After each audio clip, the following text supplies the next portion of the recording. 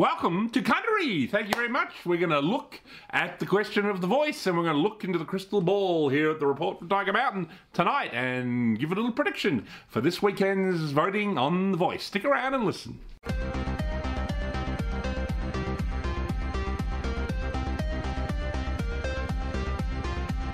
Yes, ladies and gentlemen, this is the final countdown by Journey. You know, here we are at the Report from Tiger Mountain. It's the voice time. The voice vote is tomorrow. So if you're a supporter of the show, get out there and vote no. I think you know that's what we prefer here at the Report from Tiger Mountain. But, you know, I've looked into the crystal ball, and I think we might actually have a win here, ladies and gentlemen. Obviously, election-wise, we haven't done too well of late. We've had, we've had Biden come in. We had Dan Andrews be re-elected, even though he's gone now. Bye, Dan.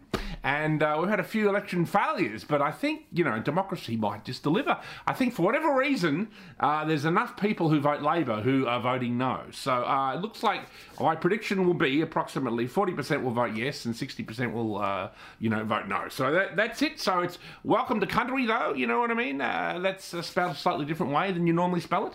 You know, obviously Sam Newman was an interesting character the other day. He had a whole problem with welcome to country, which is all a bunch of bullshit. I'm sure you know that. He suggested booing it. Then he suggested singing We Are One, We Are Many.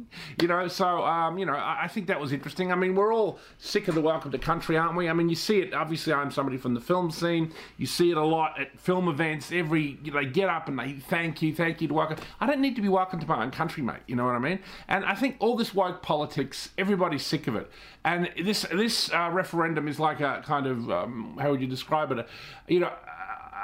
It's almost like it's trying woke politics, and I think it's reached its limit. And I think finally people are going to come back to common sense, which is why I think no is going to win, ladies and gentlemen. And obviously we've got Kamal on our side, so how can we lose with Kamal? You know what I mean? Kamal's doing ads for comfy chairs and everything. So get your comfy massage chair out there, sit back this weekend and watch the no vote win. That's my prediction. Looking in the crystal ball tonight on the Report from Tiger Mountain.